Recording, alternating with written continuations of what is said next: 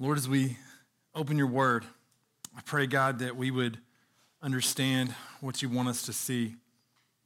Lord, please, by the power of your Holy Spirit, I pray, God, you'd open up our hearts and you'd do what only you can do. It's in Jesus' name we pray. Amen. Several years ago, when I was living in Albuquerque, I worked, when I was serving at Hoffmantown Church. It was a really fun experience, and one of the fun experiences about that was there's so many people on staff. And the staff was like a big family, and most of the guys on staff played on a softball team, and a really good buddy of mine was some really good baseball players. I played baseball only in the neighborhood. I played t-ball. When I played t-ball, I remember I was so horrified that I cried when the coach asked me my name. And I remember my dad had to go out on the field, and the only way I would run the bases is I would chase him. And he would run the bases, and I'd follow him. I was really an intelligent kid. But anyway, I was playing softball. And so a lot of my buddies, they had baseball backgrounds, and they were really good. They just thought they were so cool. Have you ever noticed? It's hilarious. We'd go out there, and I'd make fun of them. They had all the gear on. They just thought they were too cool for school. And we'd get out there, but they were really good baseball players and good softball players. Well, one day we're in the dugout, and we're playing some team, and Tommy looks at me and goes, "Barber," he goes, "Go get on first." I looked at him, and I was like, all right. So a guy flew out and won out in the inning, so I just took off, ran across opposite dugout, ran across, right past the pitcher's mound, got on first base, and the guy just looked at me funny. I was just standing there. I was like, "What's up?" He's like, "What's up?" And then about that time, the next guy, maybe it was Curtis or somebody, they got up and they just ripped one over the second baseman's head. And I was flying around the bases. I went past first to second, man. I was going as hard as I could go. And I went all the way around, and I scored, and I came into the dugout, and Tommy looked at me and goes, "What are you doing?" And I said, "You wanted me to get on first. Somebody's hurt." He goes, "No, I wanted you to coach first." He goes, "What are you doing, man?" And I just looked at him, and we got to laughing because that first baseman was looking at me like, "What are you doing?" And I looked at him like I was totally where I needed to be. And I scored, and I think they counted the run. It was church softball. And I was thinking about it, just before I came up here. I was like, and I want you to think about this. So often, our theology is similar to my softball experience. Now, I want you to think about it. The way we are seeing it is just not the reality of what is happening. I was convinced I didn't do anything wrong. I was actually impressed with myself. But I couldn't have looked any dumber. And I couldn't have been any more incorrect. I want us to think about this today because we're going to look at a message entitled Divine Discipline. Divine Discipline. And I'll tell you, I learned so many things in looking at this material in the text. And so today as we get started, let's open up our Bibles or your device or whatever you're using, and let's start reading in verse 4 of Hebrews chapter 12, down to verse 11. "In your struggle against sin, you have not yet resisted to the point of shedding your blood. And have you forgotten the exhortation that addresses you as sons? My son, do not regard lightly the discipline of the Lord, nor be weary when reproved by him. For the Lord disciplines the one he loves and chastises every son whom he receives. It is for discipline that you have to endure. God is treating you as sons. For what son is there whom his father does not discipline? If you are left without discipline, in which all have participated, then you are illegitimate children and not sons. Besides this, we have had earthly fathers who disciplined us, and we respected them. Shall we not much more be subject to the Father of spirits and live? For they disciplined us for a short time as it seemed best to them. But he disciplines us for our good, that we may share his holiness. For the moment, all discipline seems painful rather than pleasant, but later it yields the peaceful fruit of righteousness to those who have been trained by it. And I'll read verse 12. Therefore, lift your drooping hands and strengthen your weak knees. It moves on into verse 13 and to the continuing passage. This morning, as we look at divine discipline, I think sometimes that one of the struggles that we all face, that's common to everyone in here, is that we get caught up, don't we? It's hard in our struggles to not lose perspective. We get caught up in our careers, and it's interesting because even as a minister of the gospel, it's easy to lose sight of the calling and turn what you do into a profession, simply as a way to provide, as a way to do 40, 50, 60 hours a week, whatever it may call for. It's what you do. We get caught up into our schedule. We get caught up in our hobbies. We get caught up, as good as it may seem on the surface, sometimes we can get caught up into our kids and our activities and it become an unhealthy activity. And we can miss the reality of why we're here. I like the Westminster Confession. And what's man's chief end? It says man's chief end is to glorify God and to enjoy him forever. But what so often happens is that we see our identity more through what we do, more through our hobbies, more through our sufferings, more through our relationships than we do through Christ. And as a result, sometimes we're as if we're walking in two different places and we get a little bit goofy in the way we're thinking, in the way we're processing. And the scripture here is speaking to our adversity, to our suffering, to our hardships. James Moffat said, to endure rightly, one must endure intelligently. Another author goes on, if we have an informed, intelligent, biblical understanding of the afflictions that come our way, and we believe God's word, we will endure. I tell you, I wondered this morning, how many of us have a uninformed, unintelligent, non-biblical understanding of afflictions when they come into our path? It's important that we listen to what God's word is saying today because it'll give us a guide, it'll give us the perspective that we must have in order to live. I was reading one commentary, adversity, suffering, and hardships are the means that God uses to bring his people to faithful and obedient sonship. This morning, we're going to look at 4 questions relating to discipline. 4 questions relating to discipline. Simple questions that I hope and pray will give us a handle on the passage that we're looking at. The first question is very easy and simple. What is it? What is it? When we think about divine discipline, what is discipline? What is discipline? If you go through the text, you have to notice, I heard, and you may have heard this before, but one way to understand the context of a passage is just by noticing the most familiar words within a text. And a quick just glance at chapter 12, verses 4 through 11, you begin to see the word discipline, disciplines, disciplined over and over and over. In fact, you see it 9 times in the ESV translation.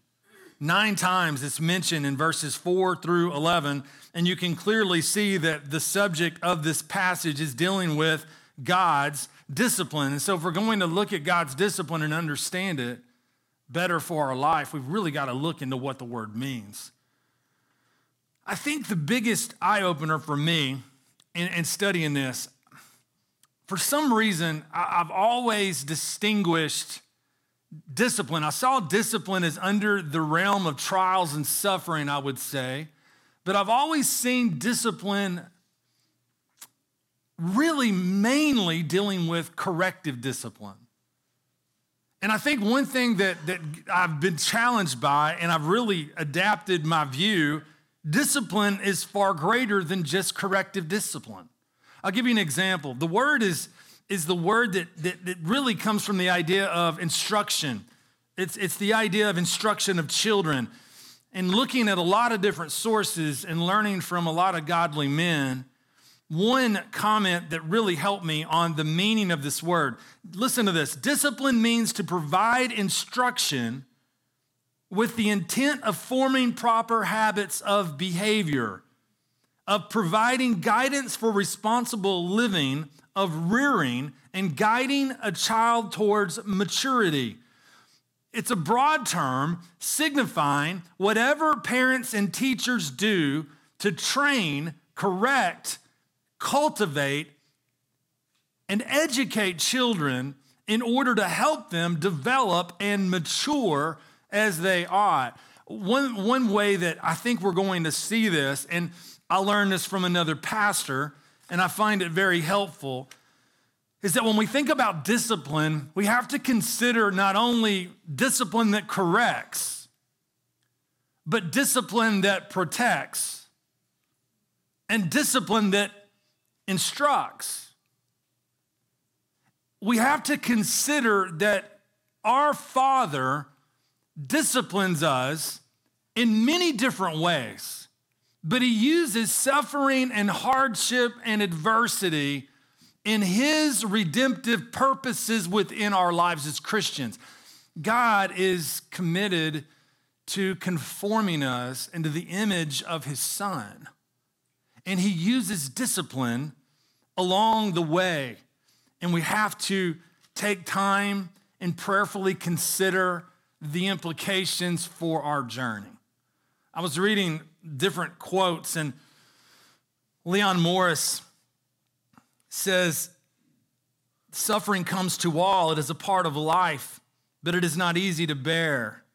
Yet it is not quite so bad when it can be seen as meaningful.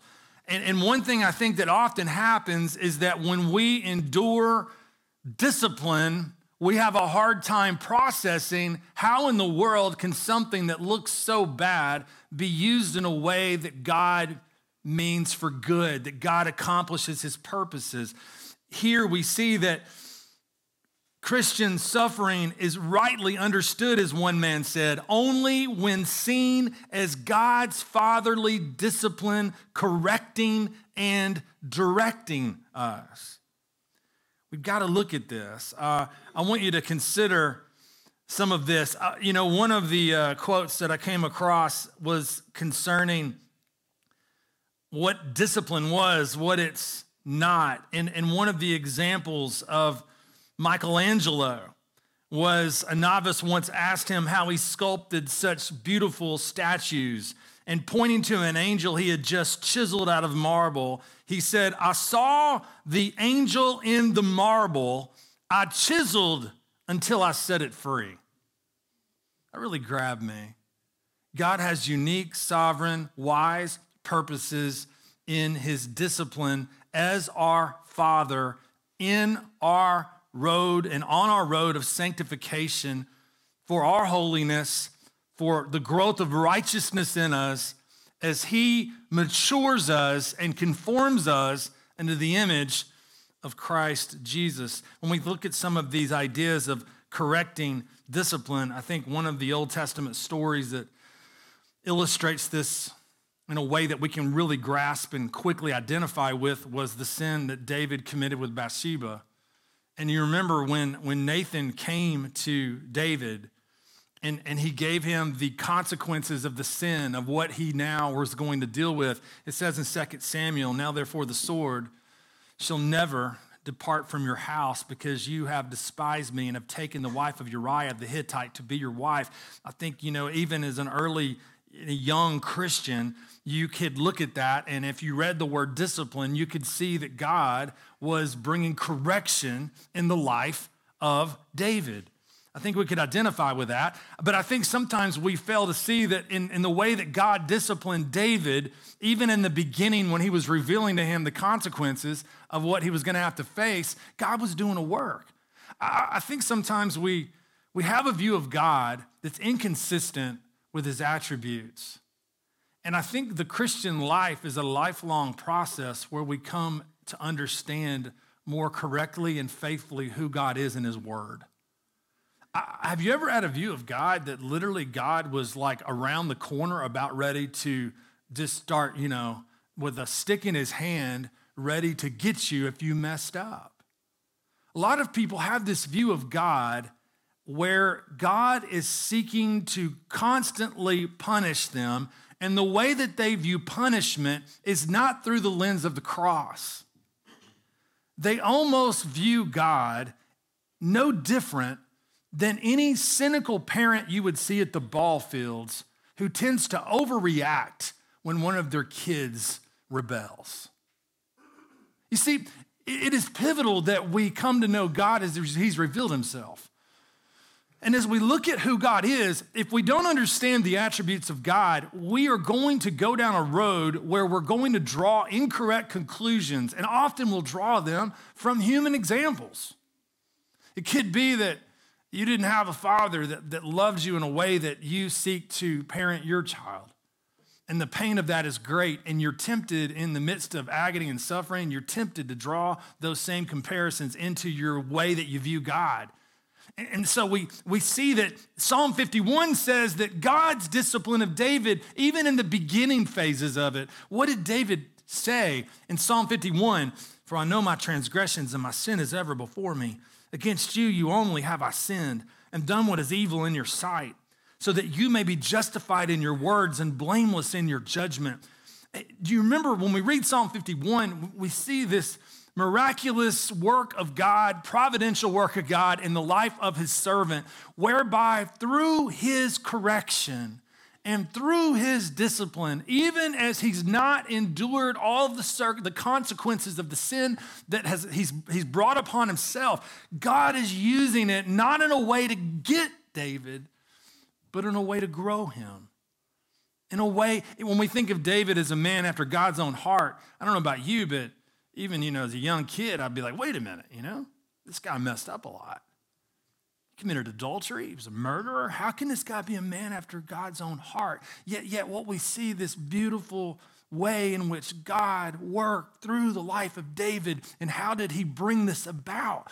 Through discipline, through correction, and in so many different ways. Another example of this is, I was reading, and so many of these early thoughts here in the very beginning of what is it? What is discipline? Was just a lot of research and gaining wisdom from commentators and preachers. And one reminder of an example of this that I saw was in 1 Corinthians. And this is a good one. You remember in 1 Corinthians where Paul is the people at Corinth were abusing the Lord's Supper. They were getting drunk with the Lord's Supper. I mean, they were just doing things that are sinful and wrong. And as a result of what Paul is saying to them and how he's bringing God's discipline to them, what does he say? He says, but when we are judged by the Lord, we are disciplined so that we may not be condemned along with the world. God loves us. God is working. There's no condemnation to those who are in Christ Jesus. Romans 8:1 says. He loves us. He purchased us. He called us. We are his children. And when we have to remember that when we begin to think about what is discipline, we think of discipline as correction, but think about how God prevents and protects us in the midst of discipline. And I'll give you an example that I came across that I thought was really helpful. You remember Paul in his life, he dealt with a thorn in his flesh, right? The Bible doesn't tell us what it was. We speculate, and I think there's some good ideas. But notice what it says here. In 2 Corinthians 12, verse 7, notice the opening words. So to keep me from becoming conceited. Wait a minute. If you look at 7, 8, 9, and 10, and we don't have time to go through it really slow this morning. I just want you to be reminded of the passage where Paul basically is pleading with God that this thorn of flesh would be taken from him. And then what do we read 2 verses later? He says, my grace is sufficient for you, for my power is made perfect in weakness. Therefore, I will boast all the more gladly of my weaknesses so that the power of Christ may rest upon me. And if you go back to verse 7, so to keep me from becoming conceited. You see what's going on there? Discipline is not just something that's corrective. Discipline can also be, it's not just correction. It also can be protection. God works in unique ways. I think one of the hard parts about this is we can't always discern what is actually happening in adversity, hardship, and suffering. It's not always that simple, is it? We can't look at it and go, aha, this is exactly what is happening in my life as a result of this suffering. But here is the encouragement. While we can't always categorize it and say, aha, this is corrective discipline, this is more protective, this is more instructional, this is to bring encouragement, this is to do this, what we can be assured of is this passage, along with so many other passages in the New Testament that deal with suffering, trial, adversity, hardship, they give us a grid and they give us a lens in which we can now process what we are living through. And so what do we find? We see this idea of not only correction, but we see in Paul's life, God used hardship, God used difficulty, and he did it in a way for Paul to come to understand who Jesus was, to understand his sufficiency, to recognize his grace. Let me ask you something. And this is something that may sound like a cliche question and one everybody's going to be obligated to answer by raising your hand, but I want you to think. Isn't it true that we grow in Christ, as hard as it may be, more in our valleys than we do on the mountaintops? I remember there was a man that, it's amazing how you talk to Christians, you talk to pastors, and the Christian world is really fascinating because, there's different people that have influenced different people, and so often you find somebody that relates to somebody in that circle, but they didn't know other people. But there was a time in my life where a man that made a big impact on my father in his 30s and 40s was a man by the name of Manly Beasley. Manly Beasley was a man who went through great suffering. They thought he was going to die multiple times. And many times you'd hear calls like, well, Brother Manly's about to die. And it was amazing how the Lord continued his life. And Brother Manly had a way with words. I remember as a kid, I really watched this guy. When he was preaching, I just sort of really was curious to see what he was going to do. He was one of those guys that kept you on your toes. And he was stern yet nice. But he was an interesting fella, you know what I mean? And I really respected him. He was a really godly man. And Manly one time mentioned this story. He said he was walking through a hospital and he went into a lady's room and she said, Brother Manly, would you please pray that God would heal me? God would bring me out of this suffering? And the story went like this. Brother Manly looked at the woman. He says, man, let me ask you a question. Can you tell me how you have grown in your walk with Jesus through the pain you've gone through? And the lady began to just cry. And she said, Brother Manly, I've never known Jesus like I've known him in the midst of my suffering. And Brother Manly looked at her and says, ma'am, are you sure you want me to be praying for your healing? You see, I think what happens is this is something we all relate to. Our flesh wants to run from any suffering. Our flesh wants to run from any adversity. And so anytime that we look at suffering, adversity, or hardship, apart from God's word and how it reveals to us what God is up to, we are lost in the midst of pain. We don't know how to process it, but I want to encourage you here because God is working. There's education in the process. There's educational discipline. There's corrective discipline. God is shaping, he's molding, he's cultivating. I want you to think about how you are with your kids. And if you have any desire for them to grow as mature Christians, and you want them to flourish as people. There's so many different things that you do as a parent that are involving the shaping and cultivating of that precious child. I want you to think about how much more our Heavenly Father when it comes to what God has done. We think of the book of Job, and we think about, I don't know about you, but it brings perspective often to my greatest complaints. I go through something, and you would think that I was having it harder than anybody in the world. And I get around other people, and I'm amazed. I mean, not to downplay the significance of our circumstances, because James says our trials are like color-coded trials. God uses color-coded trials, and he has purposes with every one of our trials.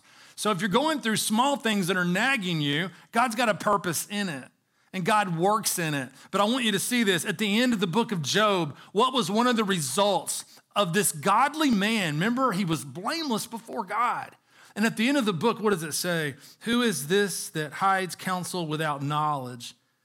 Therefore, I have uttered what I did not understand, things too wonderful for me, which I did not know. And then look what he says. In chapter 42, verse 5, I had heard of you by the hearing of the ear, but now my eye sees you. Wow. God, even in the midst of the hardships of Job's life, was working in discipline in ways that we cannot fathom. We look at all of this and we get a better perspective of what's taking place. We can always be sure, as one author said, that his discipline will correct us, protect us, or instruct us. Whatever the reason, it will be for our good, and we should be thankful. But number 2 this morning, we got to move. What are the wrong responses? What are the wrong responses? Spurgeon says this. Now hear this out. Note the 2 evils of which we are in danger.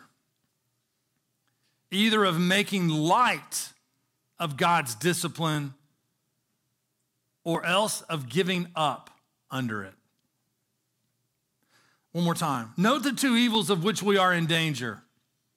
Either of making light of God's discipline or else of giving up under it. He goes on, either of thinking too little or too much of them. And then he says, happy is the Christian who takes the middle course and never despises the discipline of the Lord, nor ever faints under it.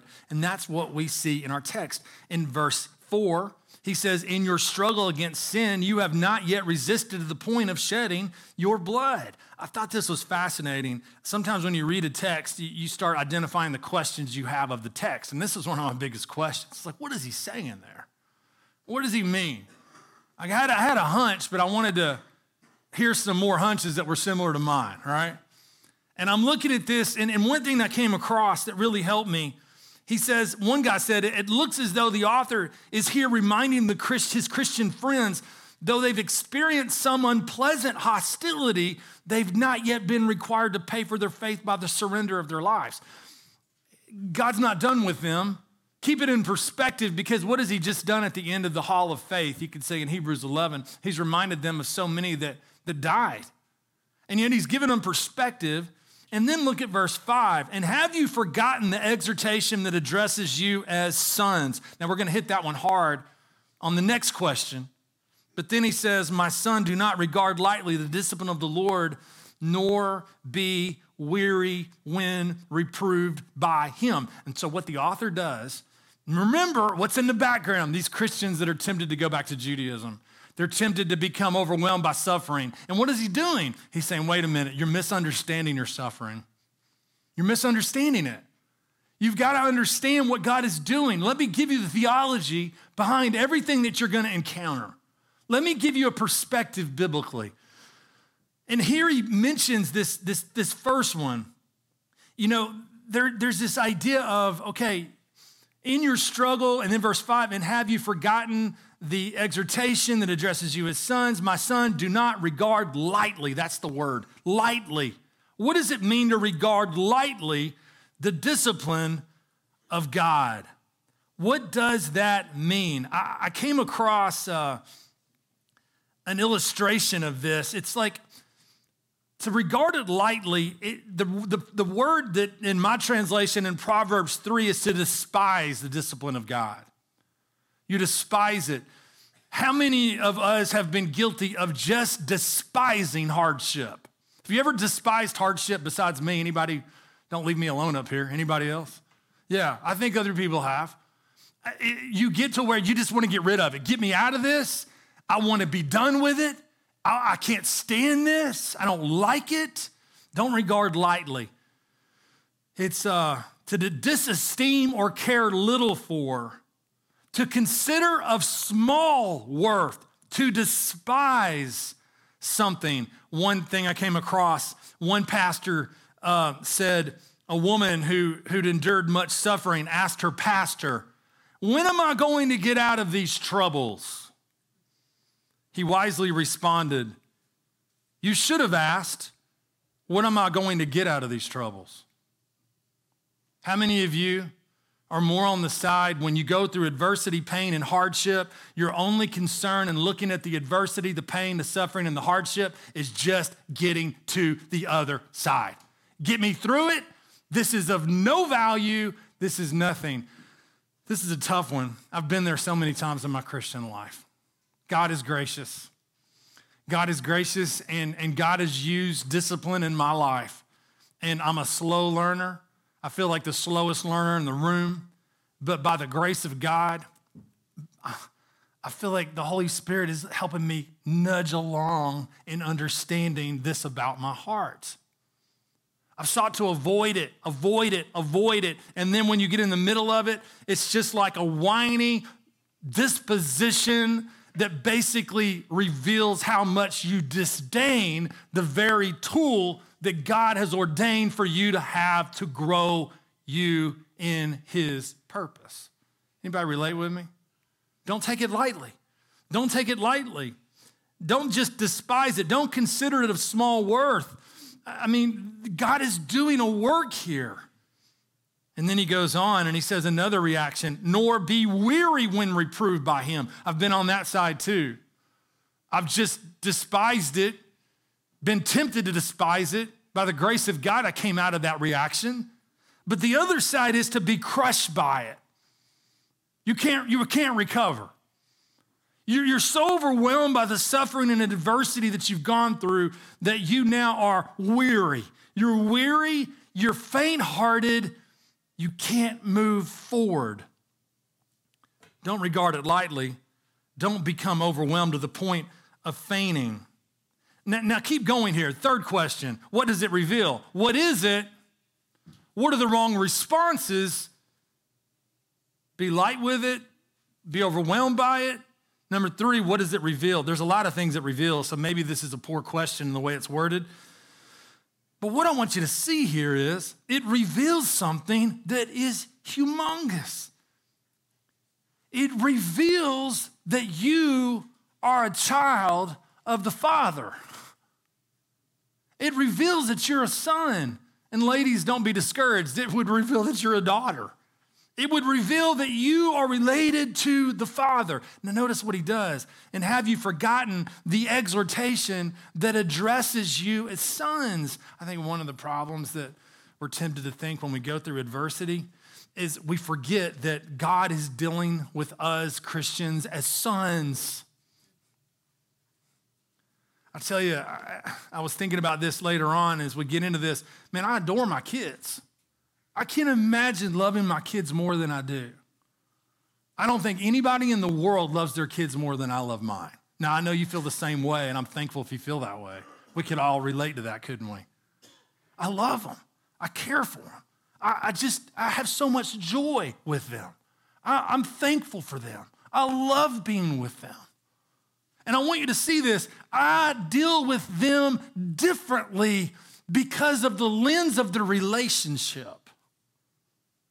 This morning, it could be that one of the biggest stumbling blocks you have in processing adversity and suffering in your life is that you're not resting in the wonder and the truths and the implications of the gospel.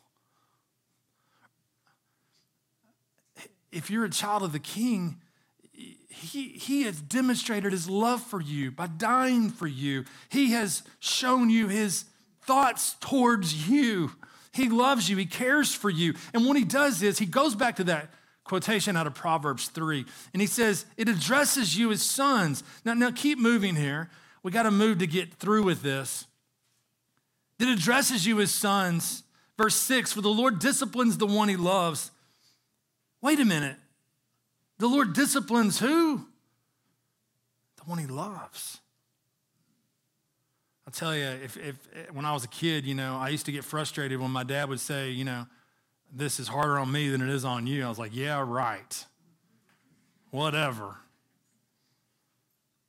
But man, it goes full circle, doesn't it? If you've had that experience as a kid and then you get older and you discipline your own children. And what do you find out about the heart of discipline from a parent is the heart of discipline, the way God intended it, is love. Is love. And he chastises every son whom he what? Receives. You look at the relationship here. What does it reveal? It reveals a relationship. It reveals sonship. It reveals fatherhood. Verse 7, it is for discipline that you have to endure. God is treating you as sons. For what son is there whom his father does not discipline? Look at verse 8. Look at the implications here. If you are left without discipline in which all have participated, then you are illegitimate children and not sons. If this is not happening, it's really interesting here because what he's showing is God is serious about this whole process of sanctification. If you can live your life, go through adversity, go through pain, you have no regard for the things of God, you could take or leave being with the body of Christ, and in all these things, what you really need to do, and I say this to you not out of spite or out of sarcasm, you really need to question whether or not you're in the family. There's a brand of a wrong Christianity that exists, and it's basically like this easy believism where somebody prayed a prayer and their life demonstrates nothing of the work of the Holy Spirit in their life. And for years, the thing that holds them in some type of security is some decision they made when they were 9. I tell you, if you're not a son, you can do whatever you want and however you want to do it. But if you're a son and you're a daughter, guess what? Your father won't let you go. You see, I told you this before, but when I'm at McDonald's, I'm not there much anymore. I used to be there a lot. McDonald's playground. I won't tell you what I was thinking, but anyway. But you go to that playground, and the only kids I yell at in that playground are mine. I'm not going to yell at your kid. I may imply that I'm yelling at your kid, but I'll do it secretively. But anyway, I don't. When I was growing up, my dad didn't call out other kids that were acting up in church. He called out me.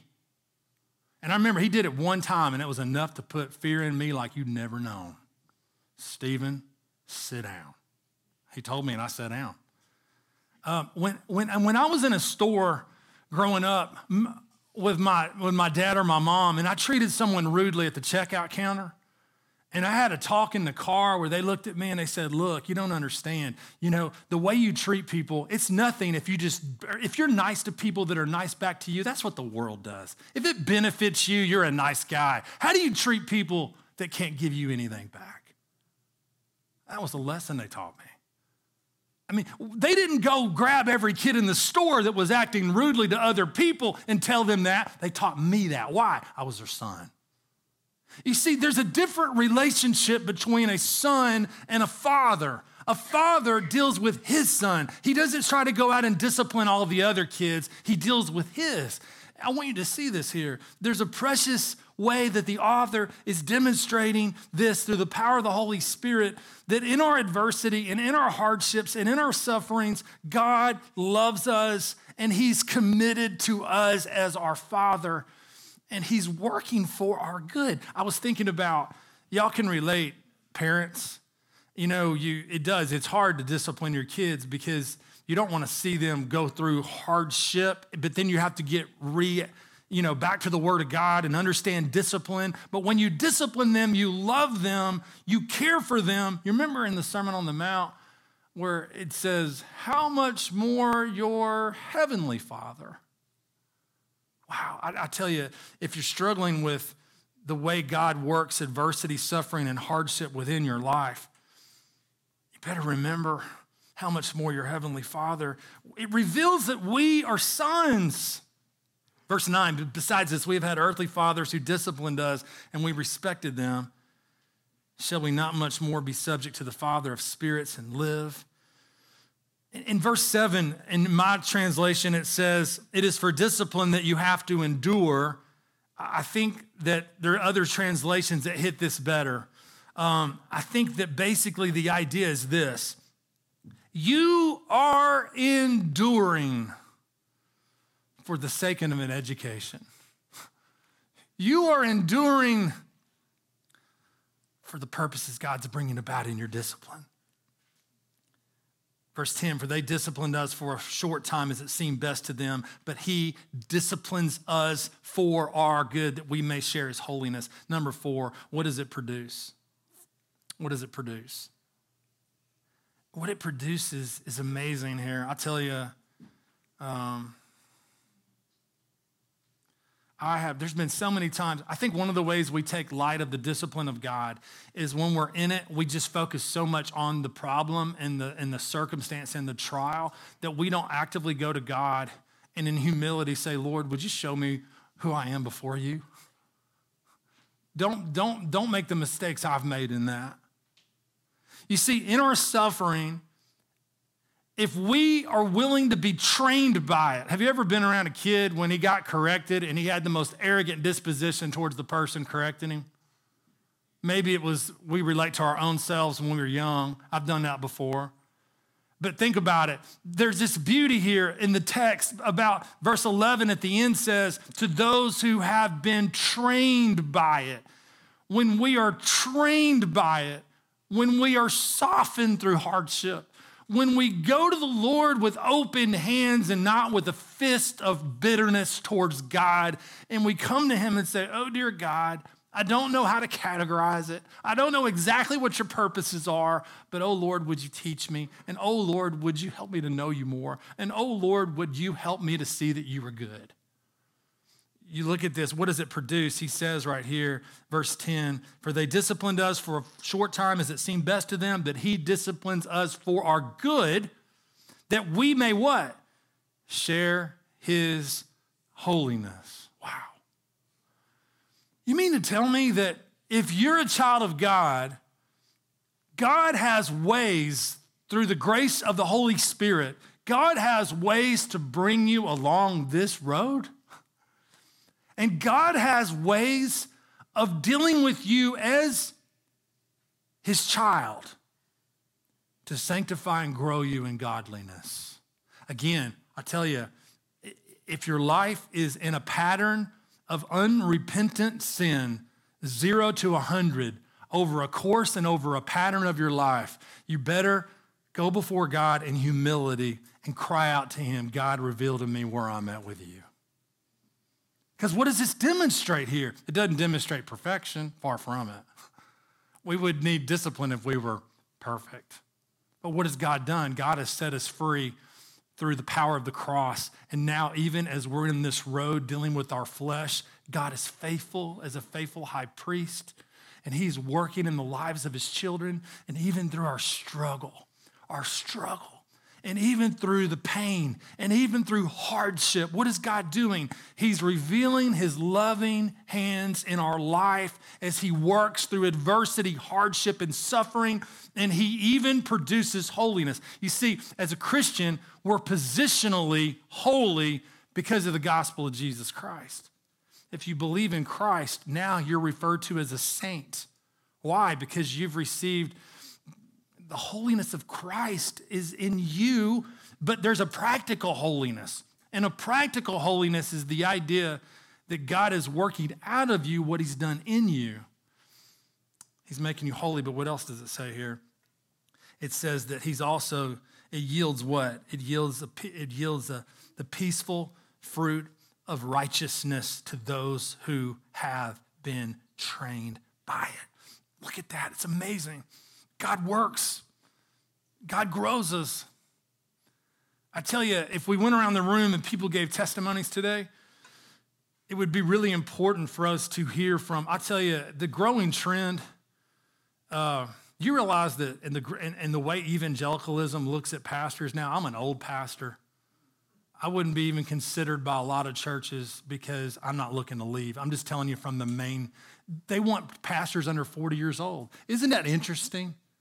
We literally would want people that are younger in their faith than we would people that have gone through a lot of suffering, adversity, and hardship. Because the one thing that is true about any older brother that I've ever met, if he's in Christ Jesus, he's broken through the hardships and the difficulties and adversities of life. And he has a story to tell of the goodness of God in the midst of pain. We don't need to discount those stories. We need the people in our lives that have walked with God longer than us. We need people to share with us the stories of the faithfulness of God, because here's the story. God is going to finish what he started. He's faithful. Even though it's painful, even though it's not pleasant, but later it yields the peaceful fruit of righteousness to those who have been trained by it. Those who've been trained by it speaks of those that are willing to submit to it in the process. So what do we have this morning? I saw a quote that, and I think I lost the paper that I had. It was a really good quote too. Let me find it. Hang on. I left that back there. Let me see if I can get it. This is awkward preaching here for a second. Hang on. There's a quote that I came across. Here it is. Listen to what Elizabeth Elliot says. We are not adrift in chaos. To me, that is the most fortifying, the most stabilizing, the most peace-giving thing that I know about anything in the universe. Every time the things have seemingly fallen apart in my life, I have gone back to those things that do not change. He loves me. I am not at the mercy of chance. He's a father. He's not, I heard one, he's not just the doctor that runs to repair when there's an accident. He's the loving surgeon that makes incisions. He's a good God. He's sovereign over our lives. When we look at this, I want to close out with one verse. Proverbs 3, 11, 12, 2 verses. My son, do not despise the Lord's discipline or be weary of his reproof. But this hit me. I missed this the first time I read it. For the Lord reproves him whom he loves. I love this last phrase. It's a quotation from Proverbs 3:12. As a father, the son in whom he what? Delights.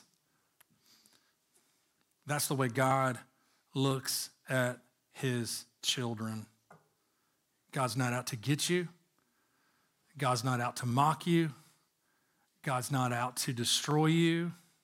He loved you so much. He called you to himself. He's purchased you with his blood. And through the pain and through the hardship and through the adversity, he's working out his purposes. So what is it? It's training, corrective, educational, preventative. He's loving, good, and wise, faithful to keep his word. What are the wrong responses? Take it too light or too hard.